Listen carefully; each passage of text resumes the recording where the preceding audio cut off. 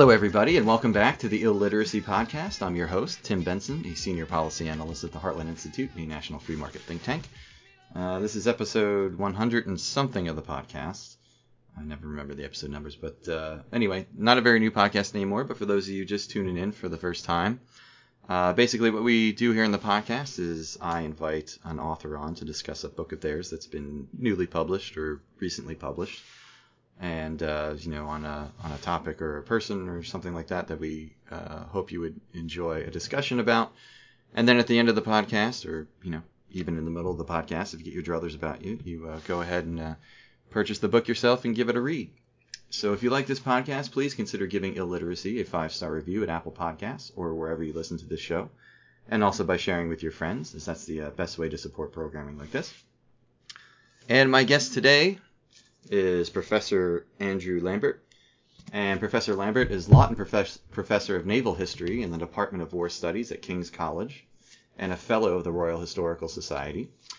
He is the author of many books on naval strategy and naval history, including Sea Power States, Maritime Culture, Continental Empires, and the Conflict that Made the Modern World, Nelson, Britannia's God of War, The Crimean War, British Grand Strategy Against Russia, 1853 to 1856, The Challenge, Britain Against America in the Naval War of 1812, and Admirals, the naval commanders who made Britain great. And lastly, he is the author of The British Way of War, Julian Corbett and the Battle for a National Strategy, which was published last December by Yale University Press, and is the book we will be discussing today. So, Professor Lambert, thank you so much for coming on the podcast. I appreciate it. No, my pleasure, Tim. My pleasure. Oh, no problem. So, what made you want to write this book? What was the genesis of it? This is the centenary of the death of Julian Corbett, who is someone I had, if you sort of read histories or anything to do with naval warfare, naval history, who's mentioned quite a bit in, histories of the Great War and the turn of the 19th into the 20th century, but he's not too well known, I would think, especially in the United States. I mean, even as I was looking at his Wikipedia page the other day, and it's sort of slim for somebody of his importance and stature. I mean, I think like the new Taylor Swift record, like the Wikipedia entry is probably about like 5,000 or 6,000 words longer than the one on Julian Corbett. So who is Julian Corbett? Why is he so important? And what made you want to write the book? Okay, let's start with the why, I guess. Back in the late 1970s, when I was a student in the Department of War Studies, where I teach now, my professor was also the professor at the Naval Staff College, and he was reintroducing Corbett to the Royal Navy, which had pretty much forgotten everything that Corbett had done for them. And from that point on, I realized that this was the critical thinker in the evolution of British thinking about war, where for most countries, and the US is like most countries, war starts with land operations. For the British, a small country, island-based, secured by the sea, strategy starts at sea. And Corbett is the man who runs that debate through the late 1890s, right down through the First World War, and then tragically died in 1922, really at the height of his powers, and as he was working through the First World War to explain what had gone wrong with Britain's war. The British memory of the First World War is of continental chaos and mass casualty events. And these are entirely unprecedented in British history. The British have never before assembled an army on that scale and launched it into Europe. And so if you say the war in Britain, everybody knows which war you mean, and it's the First World War, and it's because of the massive scale of human casualty. So Corbett is saying this is wrong. This is not how we function strategically. We operate from the sea. We exploit our maritime advantage to make up for the fact that there aren't that many of us, and we have no business going toe-to-toe with very much larger continental military powers like Germany. And so the battle he fights is a battle for a maritime strategy, not a naval strategy of the sort that Alfred Thayer Mahan talks about, but a naval strategy, a maritime strategy, which is a national product. It's the sum element of the economic, industrial, political, diplomatic, naval, and military effort of the state. But the presiding concept is of and from the sea. So the purpose of the British Army isn't to fight German armies or French armies, it's to blow up German, French, or Russian dockyards. And the Royal British Army has a long history of attacking other people's naval bases, because if you burn other people's bases and ships, they don't have the ability to contest your command of the sea, and you can bankrupt them. Mm-hmm. So it's a strategy which uses power across the spectrum to secure maritime dominance as the basis of an economic warfare strategy, which is going to crush the enemy in ways which do not require you to put large numbers of men into the fighting line and get them killed. Historically, the British put their men to work making money and hired foreigners to fight their battles for them. And this seems to have been quite a good model.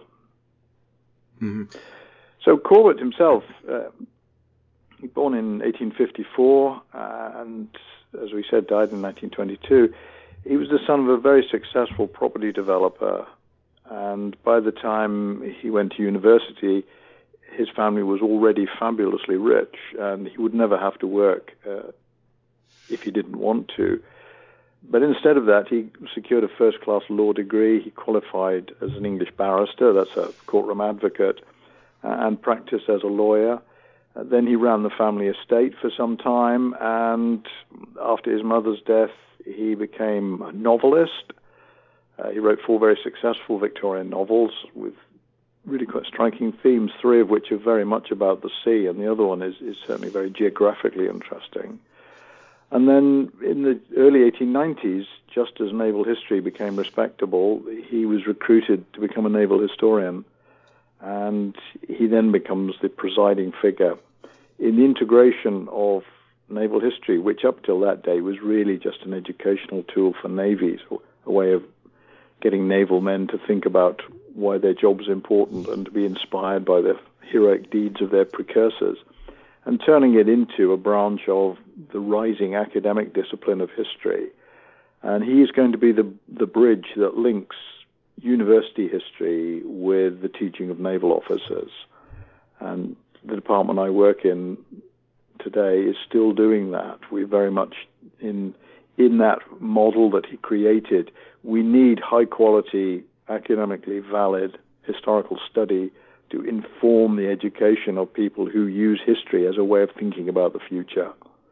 We don't want to leave that process to people who are irresponsible about the past. The past has to be accurate if you're going to learn anything from it. Mm-hmm.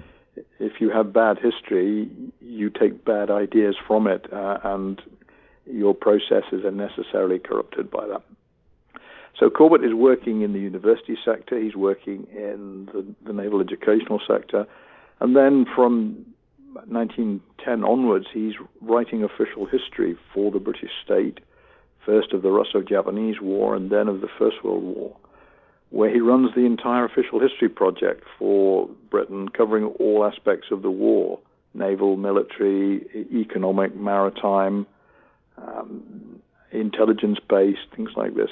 So he's actually the presiding genius of the attempt to capture the experience of war in 1914-18 as a means of understanding how Britain needs to prepare for any future conflict. And his last great battle, having, I think, persuaded everybody that maritime strategy was indeed the right answer, was to deal with the attempt by Woodrow Wilson to take away Britain's right to use economic warfare. So Woodrow Wilson's 14 points, point 2, absolute freedom of the seas in wartime, was deliberately designed to destroy the British Empire as a strategic power by enabling neutral powers like the United States to continue trading with whoever they liked, and therefore undermining Britain's primary weapon system. Corbett produced all of the key state papers that were used to rebut that argument, and when Wilson conceded that the second of the 14 points had to be abandoned, he actually paraphrased Corbett's arguments very closely. So Corbett is doing that. He's also critically involved in the reconstruction of the British Empire as a much more liberal, progressive organization. And he wrote the original founding draft for the League of Nations. Yeah, actually, since you just brought it up, what exactly is progressive imperialism, which it's a major theme of his writings? It is. Corbett is a political liberal. That's a big L liberal. As we had two parties in those days, the Liberals and the Conservatives, who you can imagine what their political stances are. Corbett sees the empire as a work in progress, as an evolving relationship between Britain and its many and disparate territories around the world. So by 1900, Australia is self-governing. The British have said to the Australians, look, you can run your own country. We have every confidence in you doing that in a liberal, progressive, democratic way. And by the way, you might as well defend yourselves as well, because we don't need to defend you. You're perfectly capable of doing that as well. And Corbett sees the British Empire evolving into what he called a sea commonwealth, basically a free association of liberal, progressive nations in the Anglosphere who are trading with each other. And the thing that will unite them is the ocean and the ability to use the ocean safely in peace and war. So they will have essentially a collective naval presence to guarantee the ability for, let's say, Australia and Britain to continue trading despite hostilities with third parties. He doesn't see the British Empire as a, let's call it, Roman, Russian, or Chinese empire of territorial control and domination. Mm-hmm. It's very much a progress point between the 18th century acquisition of empire and sometime in the 20th century, the bonds of empire will be loosened and changed. And we see that today. The British Commonwealth does exist. It's not quite perhaps what Corbett imagined, but it is a free association of liberal progressive nations who come together on issues of major international politics, but also have the world's second largest sporting gathering. Commonwealth Games are second only to the Olympics as a world sporting event. And that's a free association. Nobody is compelled to belong to this. And two of the members of the Commonwealth at the moment were never in the British Empire. As far as they're concerned, the Commonwealth is such a good idea that they've joined it freely, having been colonial possessions of other powers with which they don't have very good relations. Before we get further into the book, before I forget about this, I wanted to make sure I brought it up. But you start the book itself with a diary entry, or perhaps it was a letter, I can't remember. Diary entry that Corbett wrote about a dinner he had with T.E. Lawrence, who is better known to most people as Lawrence of Arabia. Why did you start there? Why did you start the book there with that dinner? As you said at the beginning, a lot of people don't know who Julian Corbett is. Mm-hmm. So this book is doing two things. It's looking at what I think is the single most important contribution to strategic thought by a British writer, period. Probably the greatest commentator and developer of Clausewitz in the English language, but still not a familiar figure. But a lot of the ideas that he's laying out so elegantly in his fine prose are shared by others, and among them, the man who is most famous is Thomas Edward Lawrence, also Lawrence of Arabia, who is waging the kind of war that Corbett is convinced is the right way for Britain to wage war. Lawrence's campaign in Arabia, you won't get this from the film, but it's entirely dependent on the Royal Navy. Mm-hmm. All of his supplies come from the sea. He gets extensive fire support from Royal Navy warships, and just occasionally he goes aboard one of them to have a hot bath, which apparently is quite a good thing to do after you've been in the desert for a month or two. Lawrence understands that his whole campaign is a sea-based campaign. It's not a continental campaign at all, and it culminates in the capture of coastal cities on the coast of modern-day Israel and the Lebanon. So he is having dinner in Corbett's flat with another of Corbett's friends, and they're talking about a wide range of things. Why is the quote there? It's there to establish where Corbett sits in the intellectual milieu of early 20th century Britain, and to make sure you don't think he's some lone voice in the wilderness. He is right at the heart and center of British political and strategic life.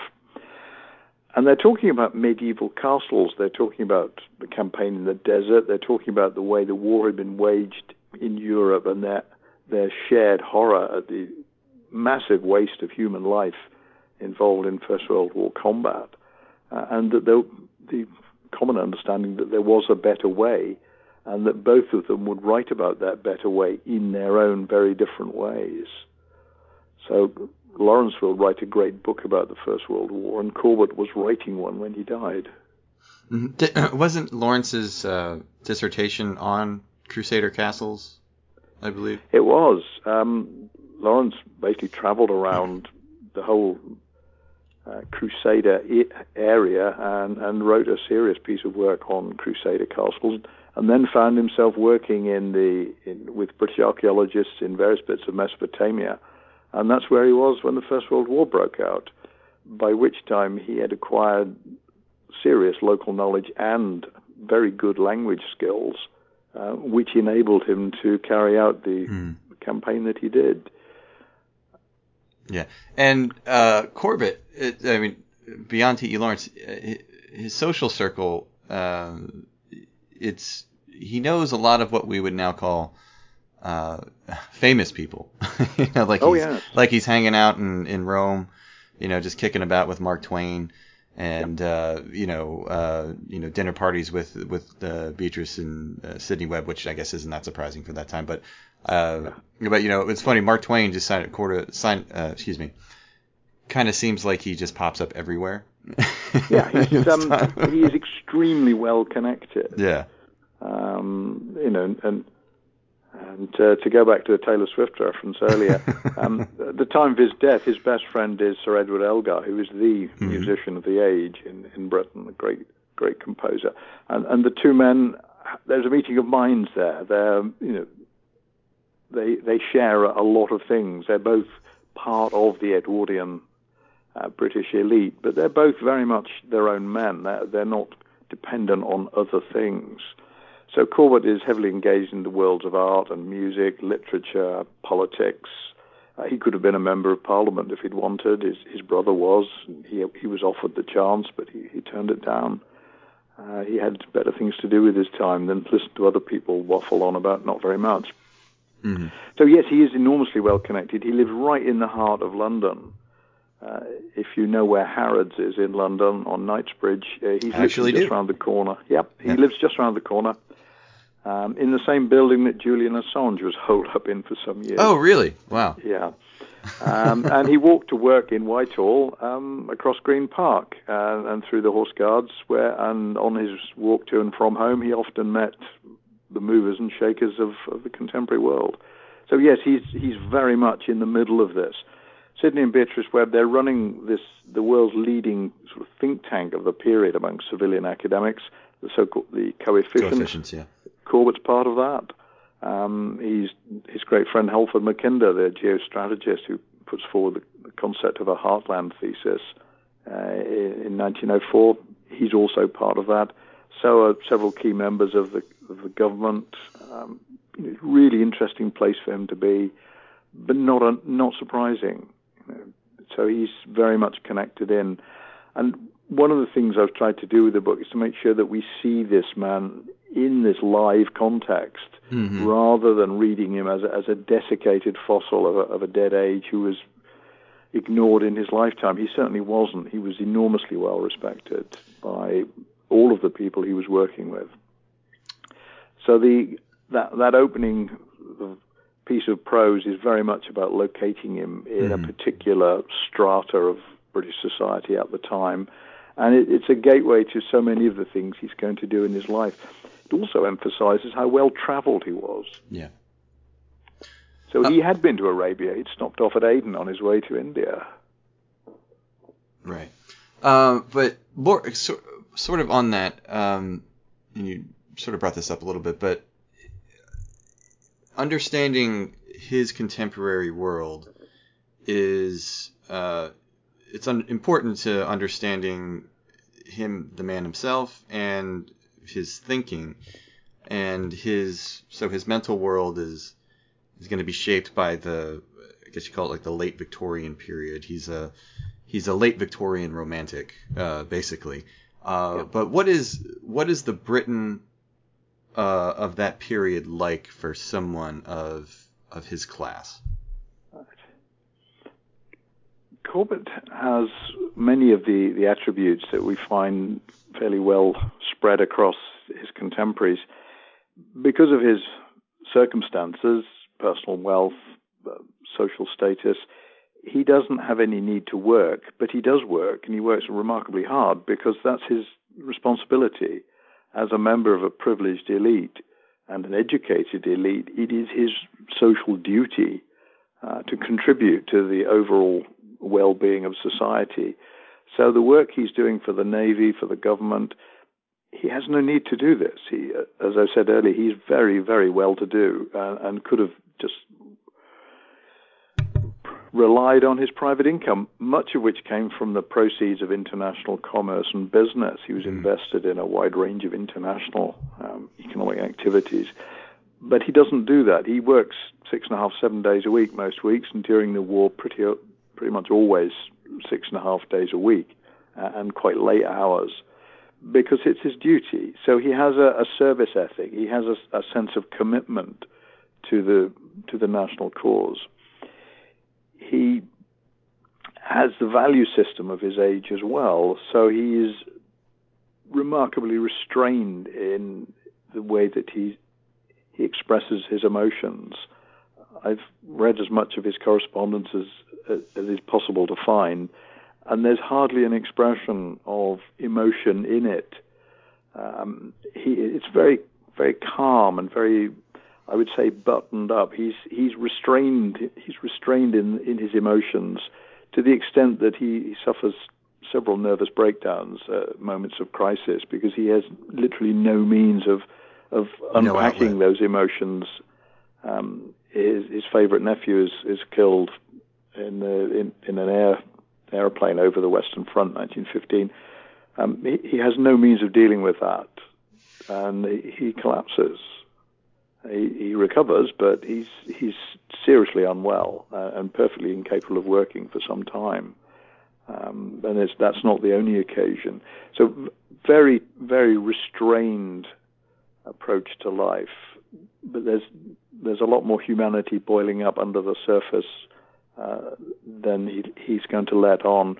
His letters to his wife, now I think I've read all of them, they could be letters to his sister, to his friend, to a colleague. There's nothing in them that gives away the relationship between the two people. You wouldn't know that this was his wife. Yeah. You mentioned a bit earlier ago too. He's very well traveled. So he travels around the globe and throughout the empire. Spent some time in the United States, all over the place. He was a war correspondent in the Sudan with Arthur Conan Doyle, of all people. And but how would that travel how would that travel around the empire and around the world affect his thinking and his writing going forward? Yeah, I think it's enormously important because in the last half of the 19th century, India has this central place in the way Britain sees the world, and certainly sees its own world. So having been all the way out to India on the main steamship route through the Red Sea, Suez Canal, and been round India, he'd been to the sites of the Indian Mutiny from the 1850s. He'd visited the British Army on the northwest frontier, what we now call the tribal zone in Pakistan. He talked to people who were dealing with some of the issues which are alive today, Muslim fundamentalism, issues like that. He'd seen the great ports of the British Empire. He'd seen the fortresses of the British Empire. He traveled around Algeria, so he'd seen how the French did empire differently, and he wasn't much impressed. the travel gives him a sense of the strategic distances involved in global strategy. You can do global strategy with an atlas on your desk, but that doesn't really tell you what the distances are. You have to travel them. You have to know how long it takes you to get from London to Bombay if you want to understand global strategy. And if you've done that in the best contemporary way, you've got some sense of what that communication lag is. So his ability, I think, to conceive of national strategy as global and imperial rather than as parochial and local is very much influenced by that. So travel does broaden the mind, and I think it broadens the intellectual horizons of strategic thinkers as well. And he's a civilian. He's not. He doesn't serve in the Royal Navy. But does his being a civilian, is that an asset or a hindrance in his developing of his strategy? Does it help or does it hurt? I think he's the bridge between an age when war was a subject to be written about by professional warriors, sailors and soldiers, to the modern age where much of the writing about war is done by professional civilians. And of course, he's not a professional civilian in that sense, but he's certainly not a professional military man. I think it's an enormous advantage. So much of the writing that he's working alongside his peers are uniformed professionals, and they have some besetting problems when they come to analyze war. If you've been in the Army, the Navy, or the Air Force long enough, you tend to assume that that's something that's normal. Right. But for a civilian, that's not normal. So Corbett doesn't assume that war is normal or that armies, navies, and the like are always necessary. Being a liberal, he has progressive social views. Most mid-career and senior officers have relatively conservative political views. There are exceptions. His friend Jackie Fisher was a very radical political actor, but Corbett is a progressive liberal, and that puts him on the other side of the big political debates of the Victorian and Edwardian era from most of the people he's talking to and working with. So he sees civilian status very much as giving him a different perspective, and he's perfectly happy to say, yes, I'm not from the same group as you, and that makes what I have to say more significant because I'm going to challenge some of your assumptions. Uniformed writers on war, writing for other uniformed readers on war, do not challenge their assumptions. Corbett does challenge assumptions. He says, you need to look at this differently. You need to see this from the mindset not just of another military professional, but also from that of, let's say, a colonial politician. We need to understand how the people who are running Australia view this. And they're not soldiers or sailors. They're elected politicians. So we need to know how that works. And I'm the vehicle to do that because I do know how elected politics works. I'm a member of a political party, and I've taken part in the political process.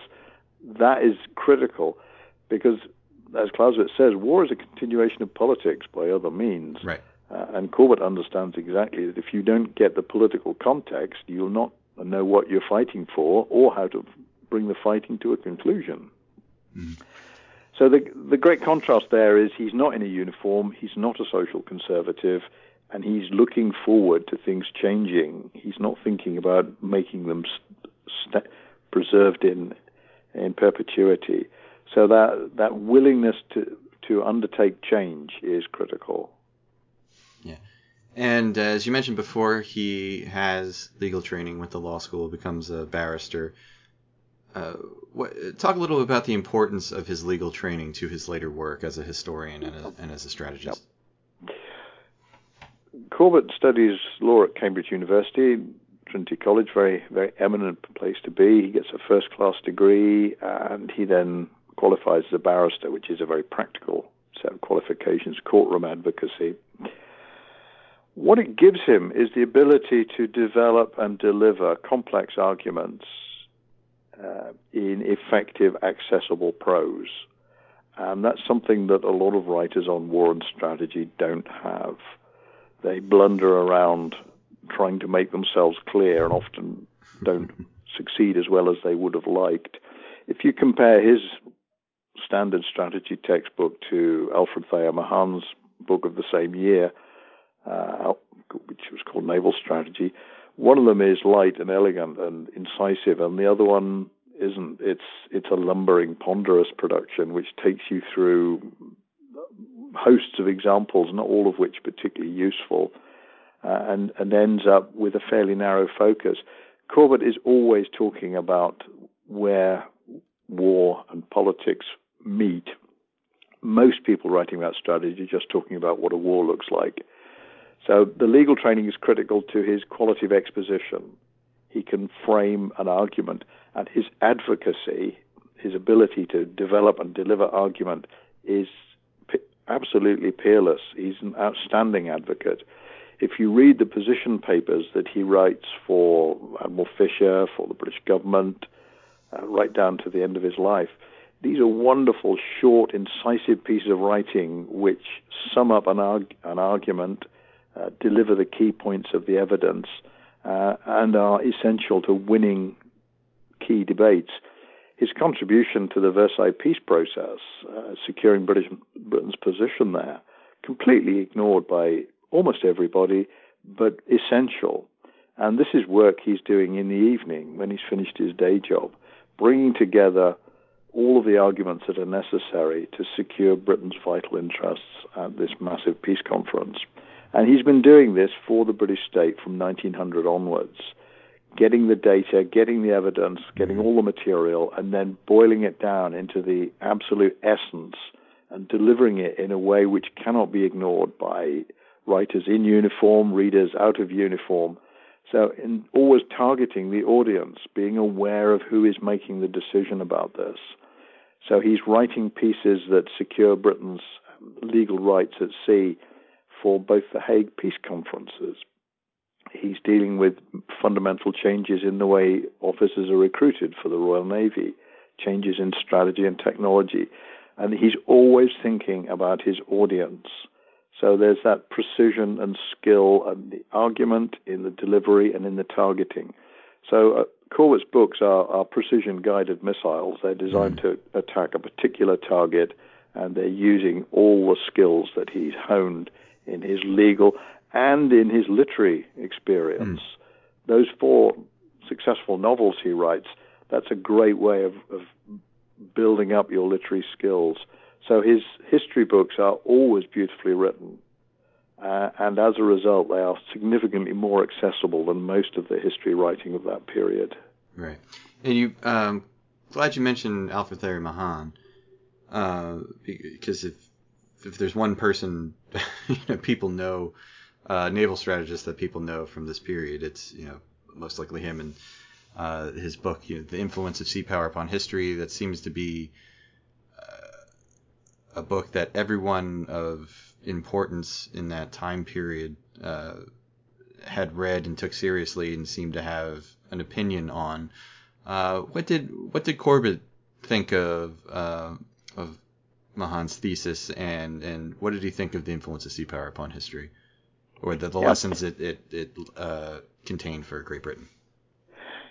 Yeah, I think Corbett is an early reader of Mahan. He read the book in 1891, the year after it first appeared, and was in contact with Mahan until Mahan's death in 2014. And Mahan actually republished one of Corbett's essays in one of his own collections, which suggests that they were on the same wavelength when it came to this issue of the ability to use economic warfare at sea. Both Mahan and Corbett say this is absolutely essential. Mahan essentially refused to follow government instructions from the United States government at the first Hague Peace Conference because he was violently opposed to the American position. And he adopted the position that the British held. And that was one of the products of his strategic writing. He understood that in order for sea power to be effective, it has to be able to attack the enemy's economy. For Corbett, this is the basis of all effective maritime strategy, and Mahan understands that as well. The main difference, and Corbett points this out, and Mahan wouldn't have disagreed, Mahan is selling naval power, not maritime power, to a very large continentally sized nation, which is always going to be dominated by the military. The United States is a continental military power which has a large navy. Britain is a small offshore island which, in Corbett's day, has the world's biggest navy and a very small army, because they're very different places.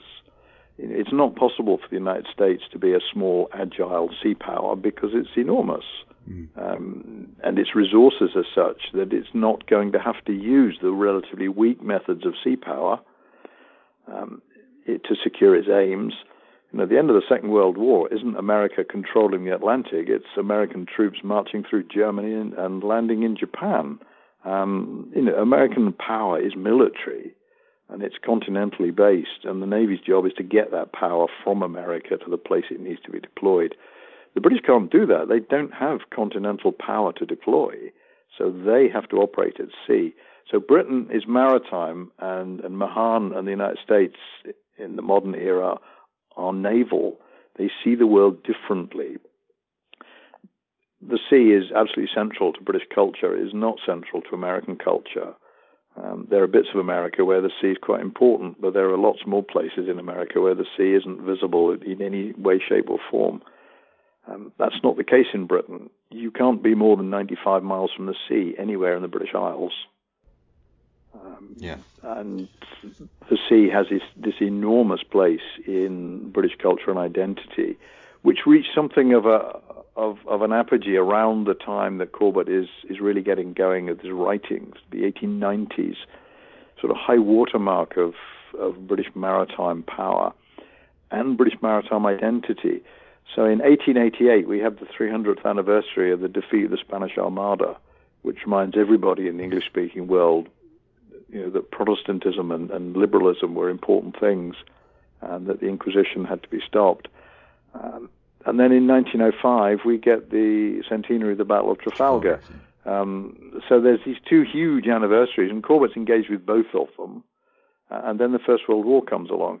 But they establish that the maritime, the naval, are absolutely existential to what Britain is in ways that is not possible for most other states on Earth. If you're Russian or Chinese, you simply can't see the world like that. You have these enormous imperial territories over which you rule, and that is the center of your concern, not the ocean. The ocean is auxiliary. It's the relative smallness of Britain that enables it to be a maritime power, and that is a conscious choice. The British, the English, decided not to be tied to the continent 500-600 years ago, and they created an identity and a politics that enabled them to do that. And Corbett's liberalism and his navalism are products of that process. Without Henry VIII creating a navy and Elizabeth I defeating the Spanish Armada, you don't get Julian Corbett 300 years later. So the English have created that identity, and what happened in the United States after independence is a steady march away from the sea. The men who signed the Declaration of Independence all lived within a pretty short run of the sea or a major river. 100 years later, the legislators included people who'd never seen the sea. It's a very different world. So that's the key difference, I think, between Mahan and Corbett. It's a key difference between Corbett and pretty much anybody who writes on sea power outside the British tradition. It is an identity which is not normative. Corbett makes this point.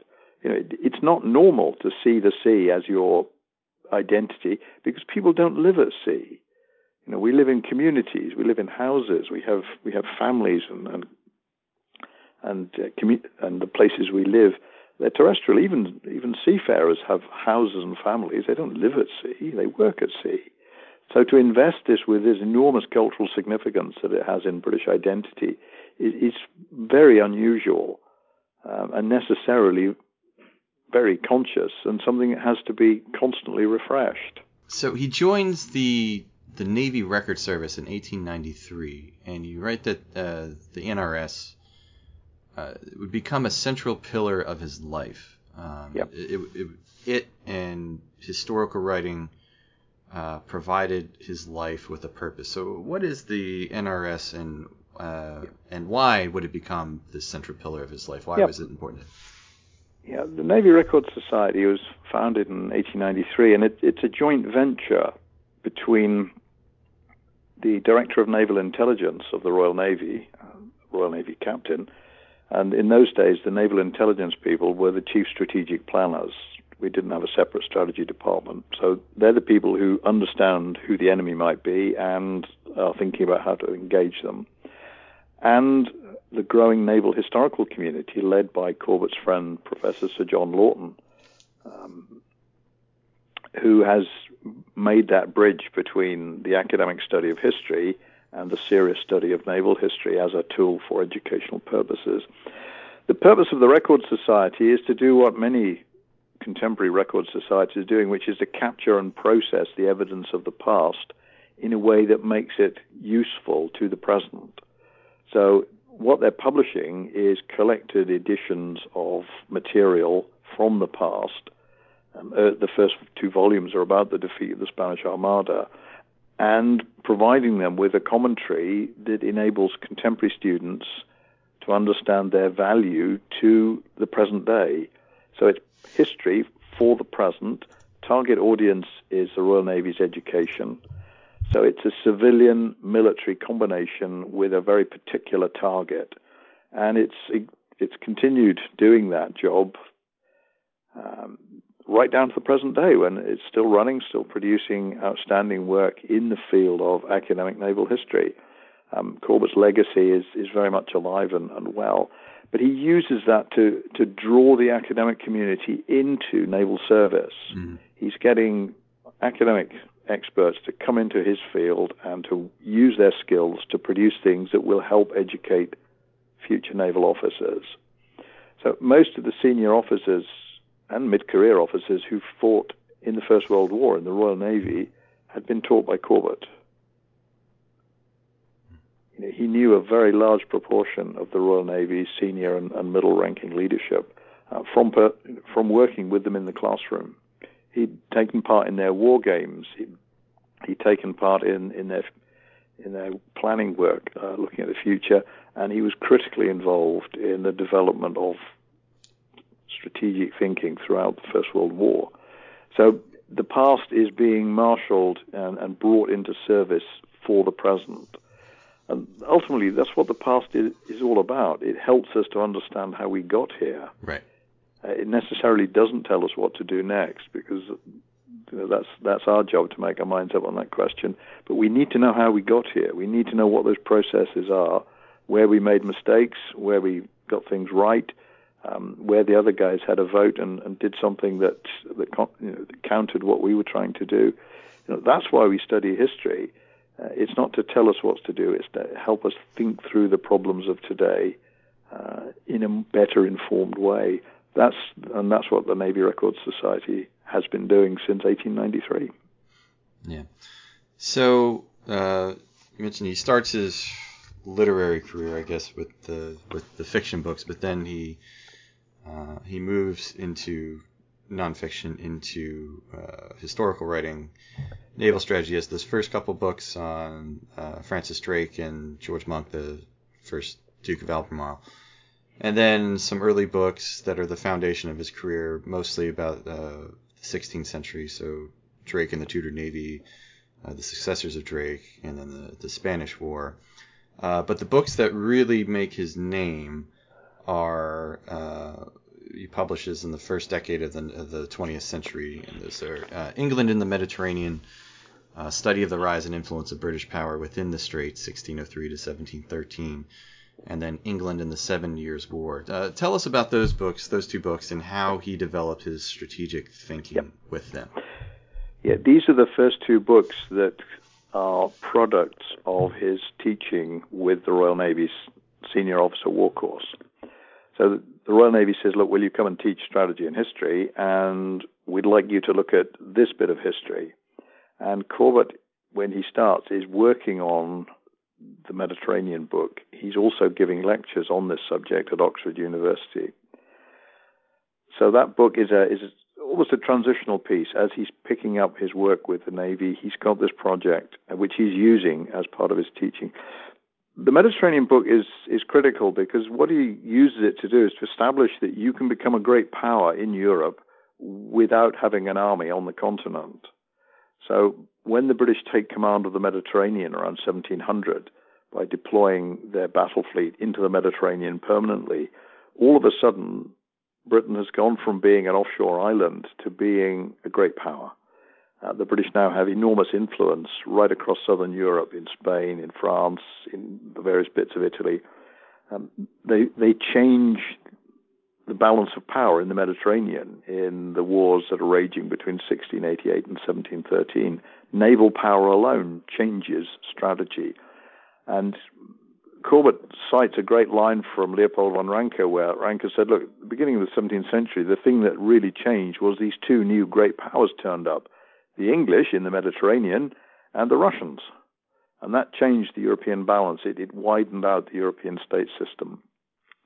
So that book is about maritime power giving you major strategic advantage, political advantage, and it's certainly why England became a great power. The 7 Years' War book is, I think, the kind of standard that Corbett is setting himself. It's a serious discussion of what many in North America would call the French and Indian War, looking at the war in Europe and the global war in the Americas, in the Caribbean, in the Indian Ocean and beyond, and bringing that all together as a study of grand strategy. But ultimately, it's a book which, if you're a student on Corbett's course in 1907, you're going to read this book and you're going to cross out French and ship of the line, and you're going to write in German and battle and dreadnought. Yeah. And all of a sudden, you've got the model for the strategic overview of your next conflict. Corbett is saying it's directed by civilians, and he emphasizes civilian direction. It's not the military's job to make strategy. It's the military's job to advise. It's the statesman's job, ultimately, to decide. And he highlights the importance of Pitt the Elder, the statesman who directs the war, and the quality of advice that he's getting from his naval and military advisors enables him to perform extremely effectively. But ultimately, it's a political choice. And that's a model he's setting up because, as a convinced liberal, he has no desire to see the army or the navy running Britain. Mm. So the statesmen have to make those choices, not the military. And it's preserving the democratic process. Yeah, he saw, sorry to interrupt, but he saw conscription, an expanded army like that, and then, of course, obviously the sort of the expanded bureaucracy that conscription on that scale would necessarily entail as incompatible with a liberal political order, small L liberal political order. Yeah, well, small and big L liberal. In modern Britain today, the liberals are not significant political force, but they were the government from 1906 through to 1916. The liberals vehemently oppose conscription. They dislike armies because armies are led by conservatives. They sort of tolerate the Navy because it's less conservative than the army, and it's not at home, and it's not likely to overthrow the government. So as a liberal, Corbett sees all of these things, but he also sees the strategic necessity of this. And The 7 Years' War is a book about combined strategy. It's a study in combined strategy. It's how to fit the army and the navy together to win a war. It's not about doing navy or army better. It's about doing combination better.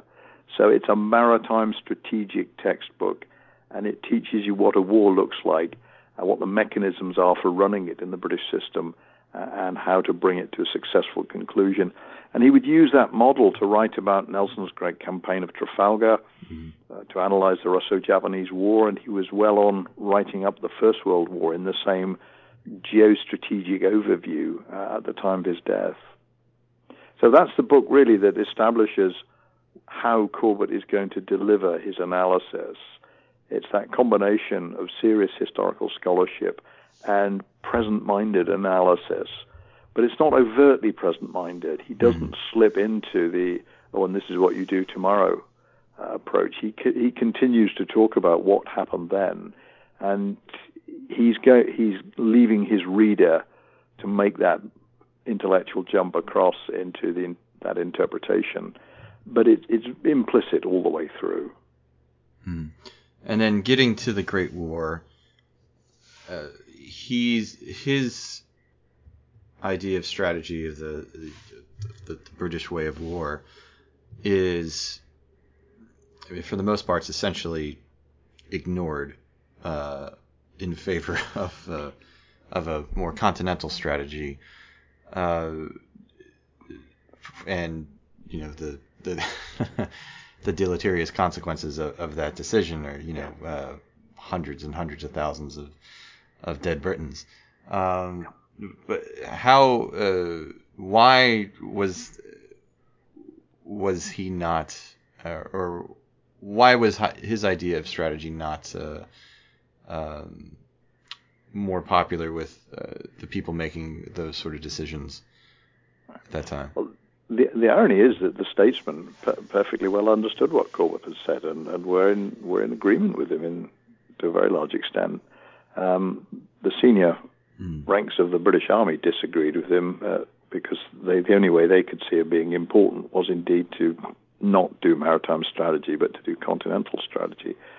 So on the day the British declared war against Germany, instead of doing the logical thing, which would have been to ask the people who understood strategy for a discussion of how to wage war effectively, which would have ultimately led back to Corbett, they assembled 4 government ministers and 9 generals in a room, and when one of the ministers said, "I think we should send the army to France," all the generals applauded, and that was the quality of the discussion. Nothing was discussed. The minister who recommended sending the army to France and thereby abandoning Corbett's strategy was Winston Churchill, who was actually responsible for the Navy. He was the First Lord of the Admiralty. Politically, it would have been his job to represent the Navy in this discussion, but as a former junior Army officer, he spoke up on behalf of the Army, and the only admiral in the room, who was the First Sea Lord, was his subordinate and was not in a position to challenge his argument. And that was Jackie Fisher, right? No, it was Prince Louis of Battenberg. Fisher Louis almost, Battenberg, right. Yeah, Fisher was not only out of office, was actually physically in Germany at the time at a spa taking the cure. Fisher would probably have exploded if he'd been in the room, but Prince Louis of Battenberg didn't see it as his business to countermand his political superior. You know what that's like when a politician says something stupid and the military man standing next to him just nods and looks rather embarrassed. That's what happened. And the British government never changed that approach. The ministers realized they'd made a mistake, but they hadn't got the courage to change their policy.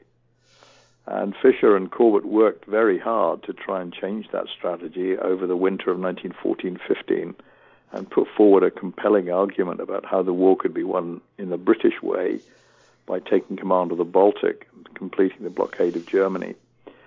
But the soldiers protested, and the politicians lacked the backbone to take them on. So we ended up with the war being run by soldiers who were quite happy fighting a German war against the Germans somewhere in France. But of course, the First World War was already settled by December 1914. The British won that very easily, following Corbett's strategic outline. And by December 1914, the Germans had no access to the rest of the world. Their economy was downgraded, their food supplies were collapsing, and they were left to try and fight the whole of the world from a European base. And ultimately they lost. And they would do exactly the same in the Second World War. If you want to win a world war, you have to control world trade. And the Germans couldn't do this in either war. And at the moment, I don't think anybody else could do it against a Western coalition led by the Americans. Yeah. Well, there was some, as far as I understand, British strategy. It seems to be that one of the big things is for the British, basically you want to keep a balance of power on the continent. You don't want one country becoming too successful, and you also don't want the what are called like the Low Countries, Belgium, the Netherlands, but specifically those two, and Luxembourg not so much, but specifically those two from falling to a hostile power because of the threat that would then lead to the British homeland, in the English Channel and the North Sea, with the enemy having access to those ports in Belgium and Rotterdam and Antwerp and in the Netherlands and all that. So I guess there was some rationale was because the Germans were actually in Belgium at the time. The Netherlands was neutral, but I guess fear of the Germans running over those Belgian ports or those channel ports in northern France too. Well, the strategy since 1814 had been that if the French invade Belgium, or after 1870 the Germans invade Belgium, a British army will go and secure Antwerp. Mm. When the Franco-Prussian War broke out in 1870, the British government mobilized 50,000 troops, assembled a fleet, and sent a diplomatic note to Paris and Berlin and reminded both sides that if they crossed the Belgian border, they would be at war with Britain, and that this was nothing to do with a war they would be involved in with the other hostile party at the time. They would merely be at war with Britain over Belgium. Mm. And both sides very much respected the Belgian frontier all the way through that conflict. What the British failed to do in 1914 was to send the same message to Berlin and Paris, but mainly for Berlin's consumption, and to send the fleet to sea and point it towards the Baltic, which is something they had done in 1905 during the first Moroccan crisis between Germany and France.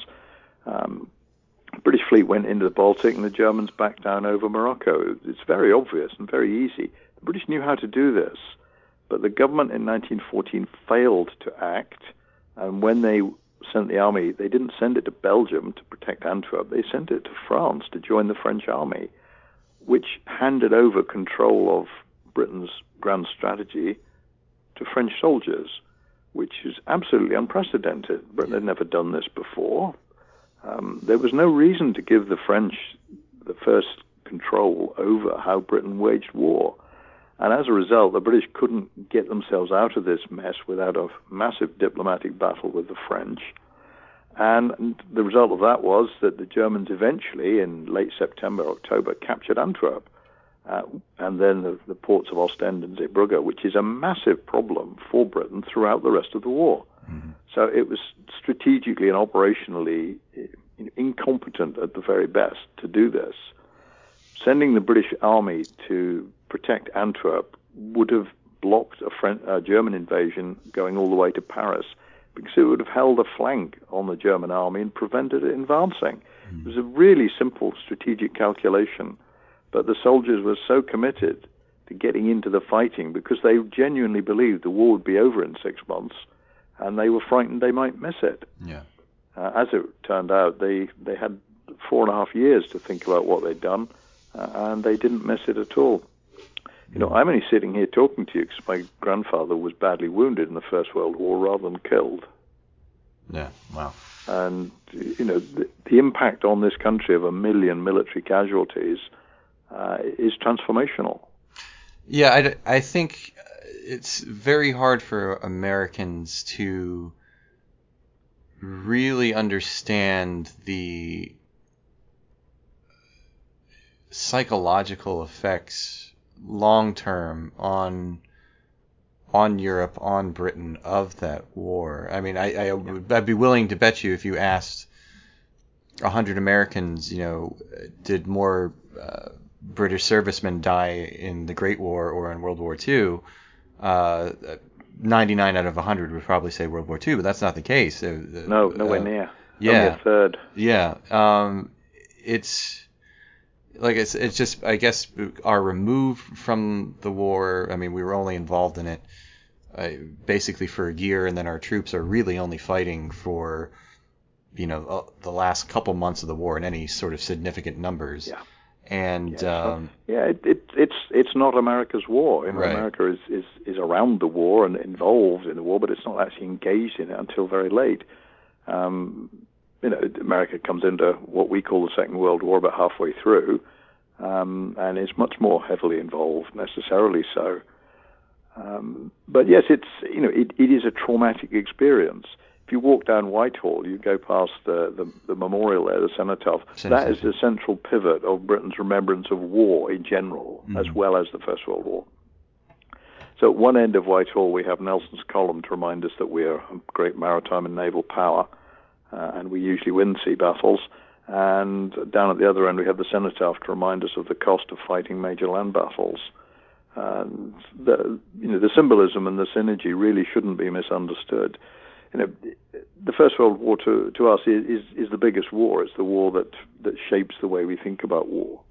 Of course, the United States' biggest war is an internal event. The Civil War, yeah.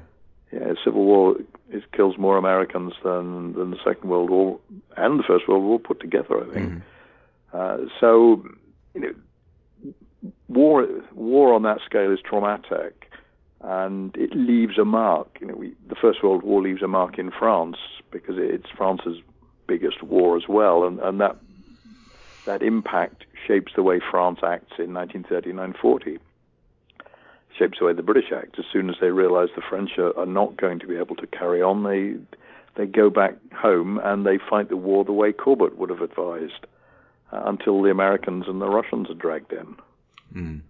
The British do not send a mass army back to the continent until the Russians and the Americans are fully mobilized and are carrying the main burden of the fighting. And even then, they're very hesitant about doing so. Understandably, yeah. The Prime Minister was responsible for a big amphibious operation in the First World War that didn't go very well, so he certainly doesn't want to be involved in another amphibious operation that turns out to be a fiasco. Churchill couldn't have afforded that. So both personally and nationally, that's not going to happen. The British are not going to do that. The operations they carry out down to December 1941 from the sea are pretty much all about destroying enemy naval bases, enemy naval facilities, and fighting for command of the sea. The greatest battle of the Second World War is the Battle of the Atlantic. And it's a battle the British win because they have to. If they lose, they starve. Yeah. And that's that again isn't going to make any difference to an American audience because the idea that being cut off from the sea would lead to starvation is completely inconceivable. What resources can you not get hold of from the continental USA without going by sea? Well, hardly any. In Britain, we haven't grown enough food to feed ourselves for the last 250 years. Yeah. Without imports, we can't live, let alone fight. We couldn't get Cadbury chocolate, so that would be tough. Well, honestly. You can now because you bought the company, so you could. We did. Just switch. Oh. But it's not the same. It tastes completely different. It tastes so much better in Britain. Yeah. Yeah. I don't eat it myself, I must confess. I prefer other brands. But in this international globalized world, I'm sure you could switch that production over. Yeah. So that's ultimately, if you live on a very small island, you have to see the world in a different way to living on a very large continent. And that separates the British from the Europeans, but it separates them from the United States as well. We see the world differently because we see it from very different locations. We've already gone a little over. Do you have time for a couple more questions? Yeah, absolutely. Okay. Well, just because he came up in we were talking a couple minutes ago, Winston Churchill. What Churchill and Corbett have what's the best word for their relationship? But difficult, yes, relationship, and then Churchill's subsequent behavior with dealing with Corbett's criticisms of him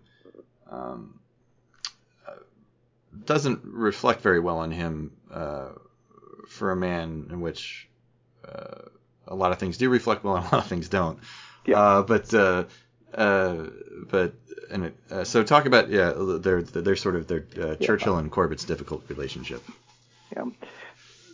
This is a very interesting relationship because Churchill is one of the few ministers who's in that Liberal government that starts the war who's actually interested in war. He's been in the war. He's been a war correspondent in the Sudan. A couple of years after Corbett, he's seen action in the Boer War as a correspondent. He's interested. He reads. He's an intelligent, sophisticated, thinking politician, and he's concerned with war, which is unusual in his party at that time. He's First Lord of the Admiralty from 1911 to 1915, the period when Corbett is at the peak of his powers in terms of influencing naval thought. He has read Corbett's great book, Some Principles of Maritime Strategy, and yet when he has to make a choice, he makes all the wrong choices as if he'd never read a word. So his Dardanelles operation, when he sends the Navy to try and go up to Istanbul and take Turkey out of the war, it's absolutely opposed to everything Corbett has ever said because it's a purely naval attack. Why is Churchill sending the Navy on its own up a very narrow sea strait under the fire of many guns through minefields without troops? Because he's the man who recommended the entire army be sent to France, so there aren't any troops for an amphibious operation. He then gets some troops and they reinforce the attack on the Dardanelles in the Gallipoli phase, and that doesn't work either. All of that against the advice and the expressed opinion of Corbett and many others. When Corbett comes to write the official history, Churchill is well aware that what the official history will say, however balanced and emollient it is going to damage his political reputation. He's not going to come out of this looking good. So he tries to block the publication of the official history. And he spends 12 months delaying and getting in the way of publishing Corbett's first volume. He's ultimately defeated because Corbett has very cleverly anticipated this problem and has written the contract which the government signed with his publisher to produce the book. So they literally can't get out of publishing it because of the watertight contract that Corbett wrote for them, which is another use of his amazing legal skills.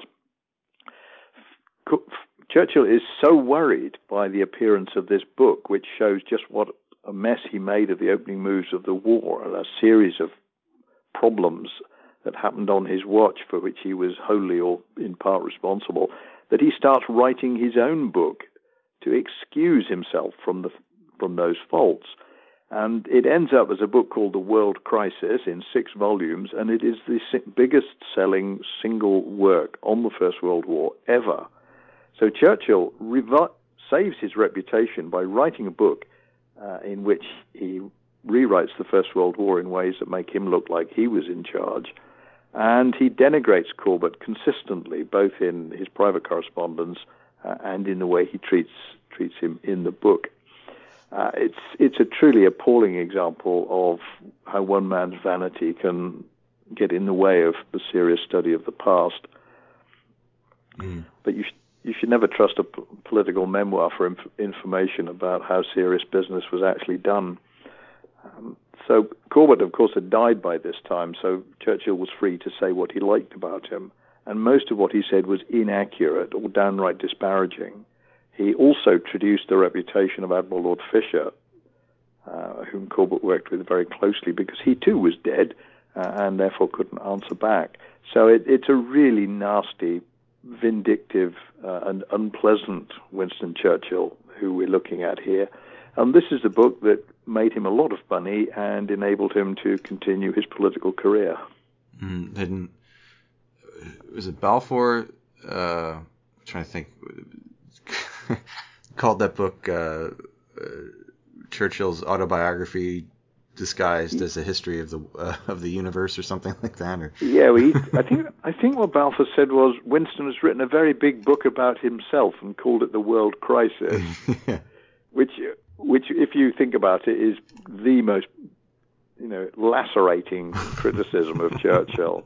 A very big book about himself, and of course he went on and did it again in the Second World War. Then he won a Nobel Prize for that, I think. Yeah. Yeah, I think he was furious. It was only for literature. Right. Yeah, for the Nobel Prize for Literature.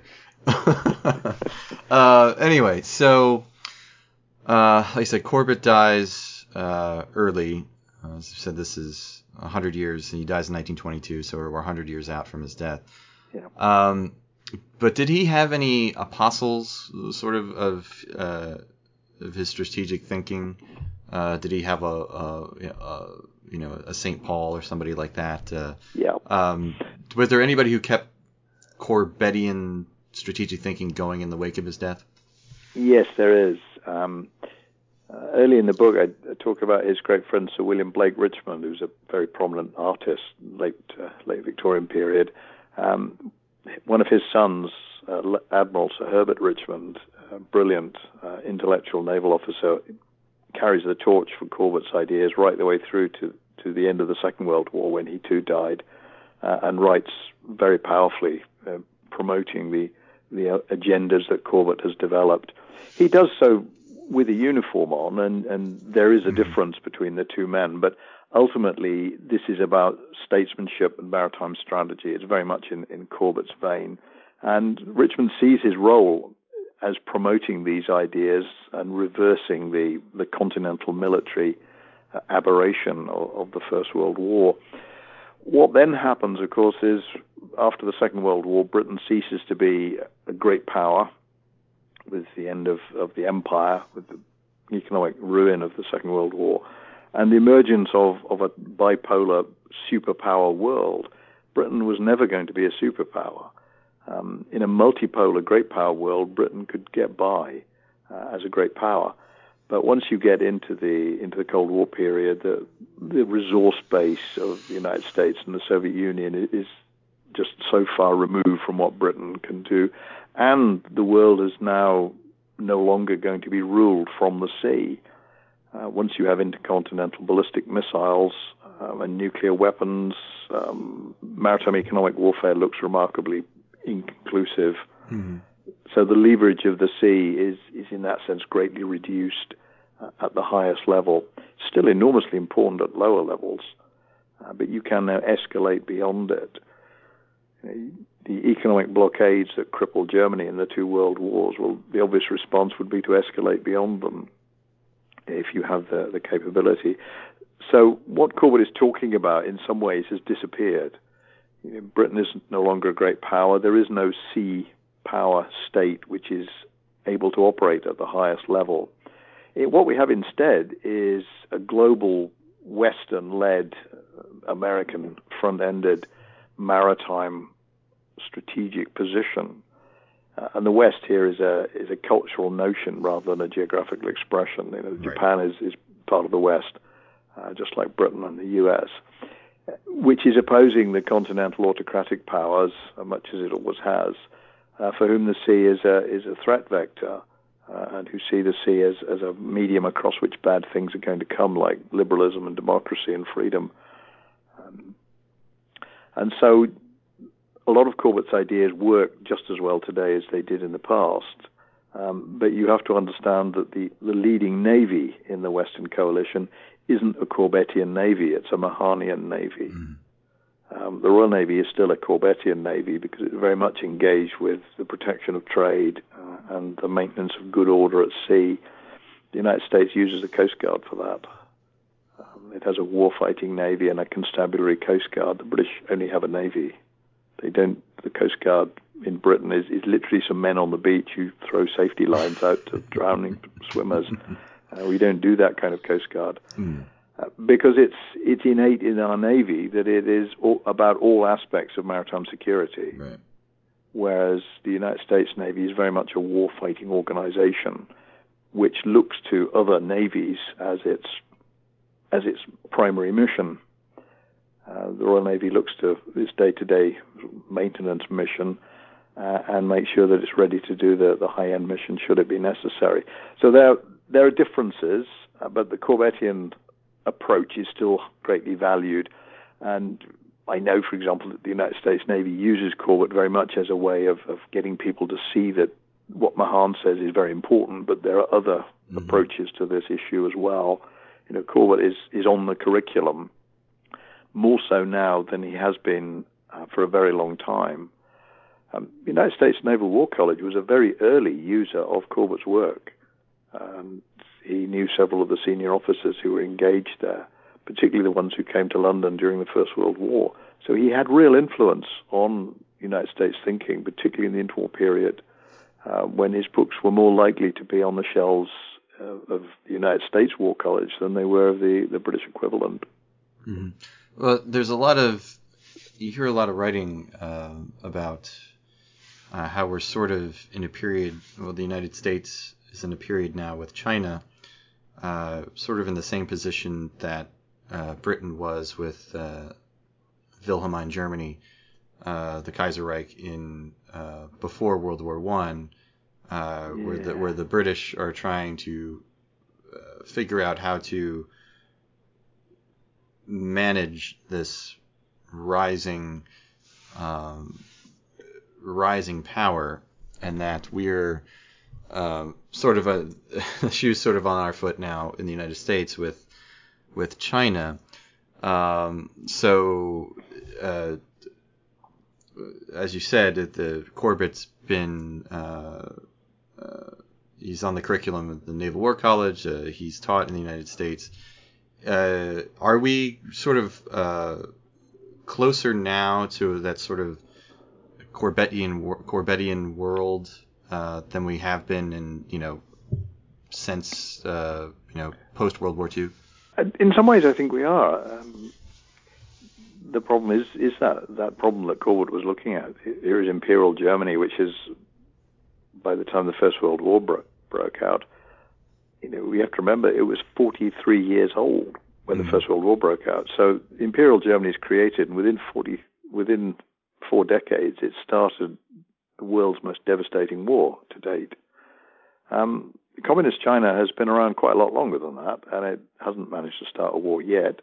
And I tend to think it's probably not intending on doing so. Imperial Germany is an irrational state. It's propelled by ideas and enthusiasms which are illogical and incoherent, and is presided over by somebody who is illogical and incoherent as well. I think the American-Chinese standoff has differences. Whatever the Chinese might like to say, the balance of strategic power is still very much in America's favor. The underlying economic rivalry, and that's a key part of the Anglo-German standoff, is economic rivalry, is significant, but the resolution of that is in the hands of the American legislature. If they want to save their economy from Chinese attack, they're perfectly capable of doing so. It's just a case of whether they have the will to do it. So what we're looking at today is this question of rising alternatives. At the same time, we're watching the former Soviet Union implode in Ukraine. So one of the serious strategic rivals of the last 50, 60 years has done itself enormous damage in its very badly handled and incoherent invasion of a neighboring state, which is not, I think, going to encourage other large continental autocratic states to engage in hostile actions in the near abroad anytime soon. There are lots of things coming out of the Ukraine, and none of them favor the idea that attacking the West or its allies is going to be giving you a quick victory or an easy success. So I think this year has, in many ways, changed the balance. I think the relative failure of Russian technology is a significant element in this, and the importance of Western technology in the Ukrainian war effort as well. Do you have any idea what the end game is going to be in Ukraine? In Ukraine, well, for me, the obvious realities are that some kind of Russian state will survive this, and within that, the Russian army will survive this. But the political leadership, I think, will have to be changed, I think, quite radically. Russia cannot rejoin the international community under its present leadership. If you look at the sheer volume of war crimes issues which have been raised against Russia during the war so far. And their number is legion. There is nothing in the "you can't do this" under international law playbook that the Russians haven't done on an industrial scale. There is no way back for this regime, and if there is, then the civilized world has abdicated its responsibilities to uphold any basic standards. So if it doesn't go any better for Putin than it is going now, regime change is the obvious outcome. It's a question of who decides to change the regime and at what point. But Russia's only way back is regime change. And it's then a question for everybody else to work out what that regime change has to entail in terms of a settlement of the current crisis and a settlement of a more stable post-conflict situation in Eastern Europe. We've already seen Finland and Sweden decide that they are going to join NATO. The Ukrainians obviously would like to join. And of course, all of this has started the year before during the contested election in Belarusia when Putin's security blanket was challenged and he was forced to put a lot of effort into keeping the dictator in power in Belarusia. And he's looking at Ukraine as essentially a vector through which destabilizing liberal progressive ideas can enter into Russia. So he was trying to close that space down, and he's failed. At least so far he's failed. And the current round of bombardments using drones and missiles, the Russians are running out of weaponry. Yeah. They're using Iranian drones now. Not clear how long the Iranian government will be selling them drones at the current rate, given what's happening there. So we're looking at stress in regimes right across the autocratic world. Only today, the North Korea has been firing off some more missiles because it desperately wants to be noticed. The Chinese response to Nancy Pelosi going to Taiwan was both petulant and self-defeating. It made Beijing look quite ridiculous, and they've now consolidated their system as not being a transitional leadership, but being an autocratic leadership. So they've got a very big domestic set of issues to deal with. Western liberal democracy isn't perfect, but it looks a good deal better than the alternatives at the moment. I'm sure. We have to hope that persists. But do you think when this all shakes out, do you think that those annexed territories of eastern Ukraine are going to remain part of Russia? Crimea remain part of Russia, or do you think? Yeah, that's where the horse trade starts. First, we have to get the Russians to stop what they're doing. Then we have to do some horse trade with them and try and get some kind of stable situation there. The Crimea, for example, is complex because ethnically it probably is Russian. Yeah. But are we going to determine ownership of territory by ethnicity, or are we going to use international law, which is the one we usually use? The Donbass is complex. Most of those people are Russian by language and culture, but they're in the Ukraine by international territorial border. Some of them see themselves as Russian, dating back to the days of the Soviet Union. Mm-hmm. Does that make them Russian? It's going to be difficult. These contested areas always throw these problems up. I'm not sure that the Crimea is the key point. I think the key point is probably the Donbass. I think if the Ukrainians recover Kherson and can press further south, that will certainly put much more pressure on the Russian regime. I certainly wouldn't advise anybody in the Ukraine to send any troops into the Crimea at the moment, because I think that's the one thing that might provoke an irrational response from the Russians. But I think it would be very difficult to resolve that. But once the guns stop firing, it will be possible to talk about it. And I think getting the firing to stop would be the first great thing. Mm-hmm. But that will only happen with a different regime in Russia. Okay, well, I kept you way longer than I said I would. I apologize. We went on a little Ukrainian tangent there. But just one last question back to the book, back to Julian Corbett. So, sort of the last question I ask everybody that comes on the podcast, but it's basically, it's what would you like the audience to get out of this book, or what's the one thing you'd want a reader to take away from having read the book? For me, this is about how important it is to understand the past in detail and to make sure that we don't assume that the voyage by which we got to the present is either clear or consistent. Corbett shines a spotlight on decision-making at a critical point in British history when there was another way.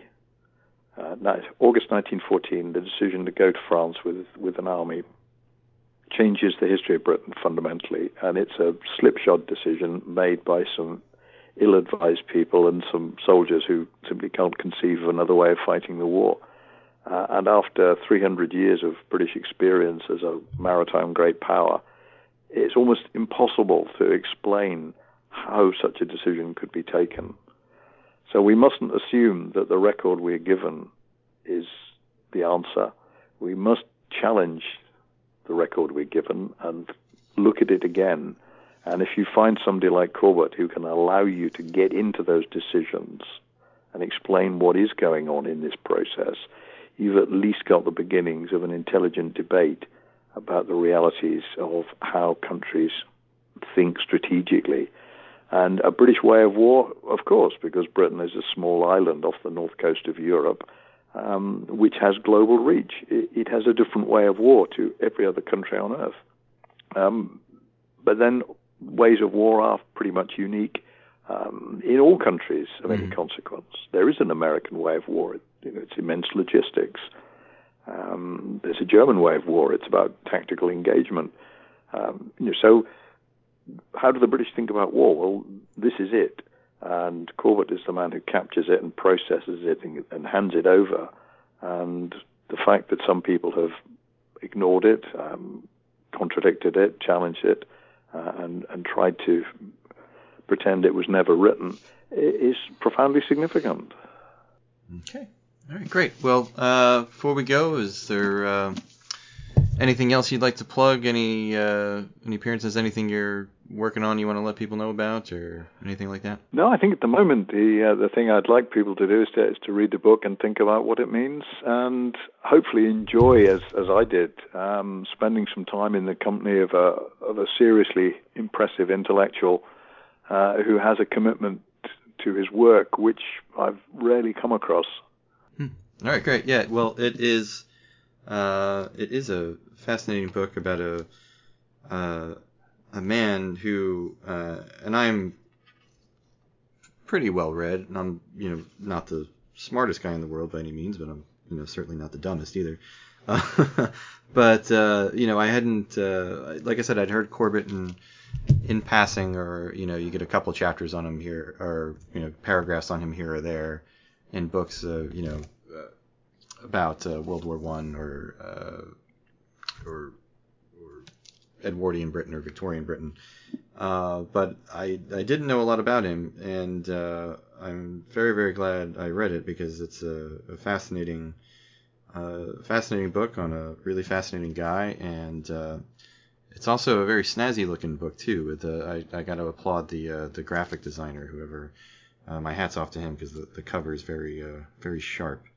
Very sharp covers, so they did a great job on that. So yeah, the book again is The British Way of War, Julian Corbett and the Battle for a National Strategy. Highly, highly, highly recommend it to everybody out there. And then again, the author of the book joining us today, Professor Andrew Lambert. So Professor Lambert, thank you very, very much for coming on the podcast, for indulging me going a little bit long today. I really appreciate it. Thank you for writing the book. And thank you for spending time with us here on the podcast. It's been a pleasure. All right. Great. Thank you. And again, if you like this podcast, please make sure and leave us a 5-star review and share with your friends. And if you have any questions or comments or have books you'd like to discuss with us on this podcast, you can reach out to me at tbenson@heartland.org. That's TBENSON at heartland.org. And for more information about the Heartland Institute, you can just go to heartland.org. And we do have our Twitter account for the podcast. You can reach us there too if you have any, again, questions, comments, all that sort of stuff. Make sure you follow us, send us a DM, or tweet at us, or all that junk. What is our Twitter? Our Twitter handle is @illbooks, @ILLbooks. So yeah, make sure you check that out. And that's pretty much it. So thanks for listening, everyone. We'll see you next time. Take care. Love you, Robbie. Love you, Mom. Bye bye.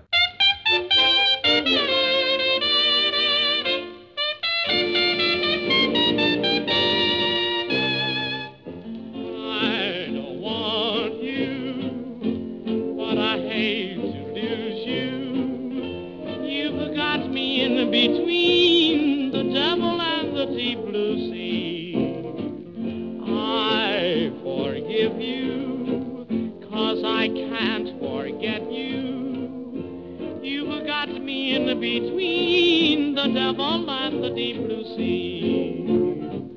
I ought to cross you off my list, but when you come knocking at my door, fate seems to give my heart a twist, and I come running back for more. I should hate you, but I guess I love you. You've got me in between the devil and the deep blue sea.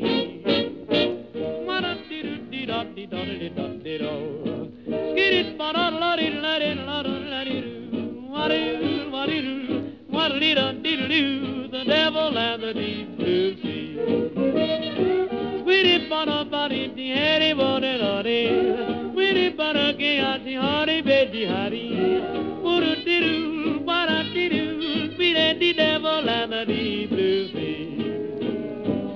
What did it do, what the harry body, but I did it, what a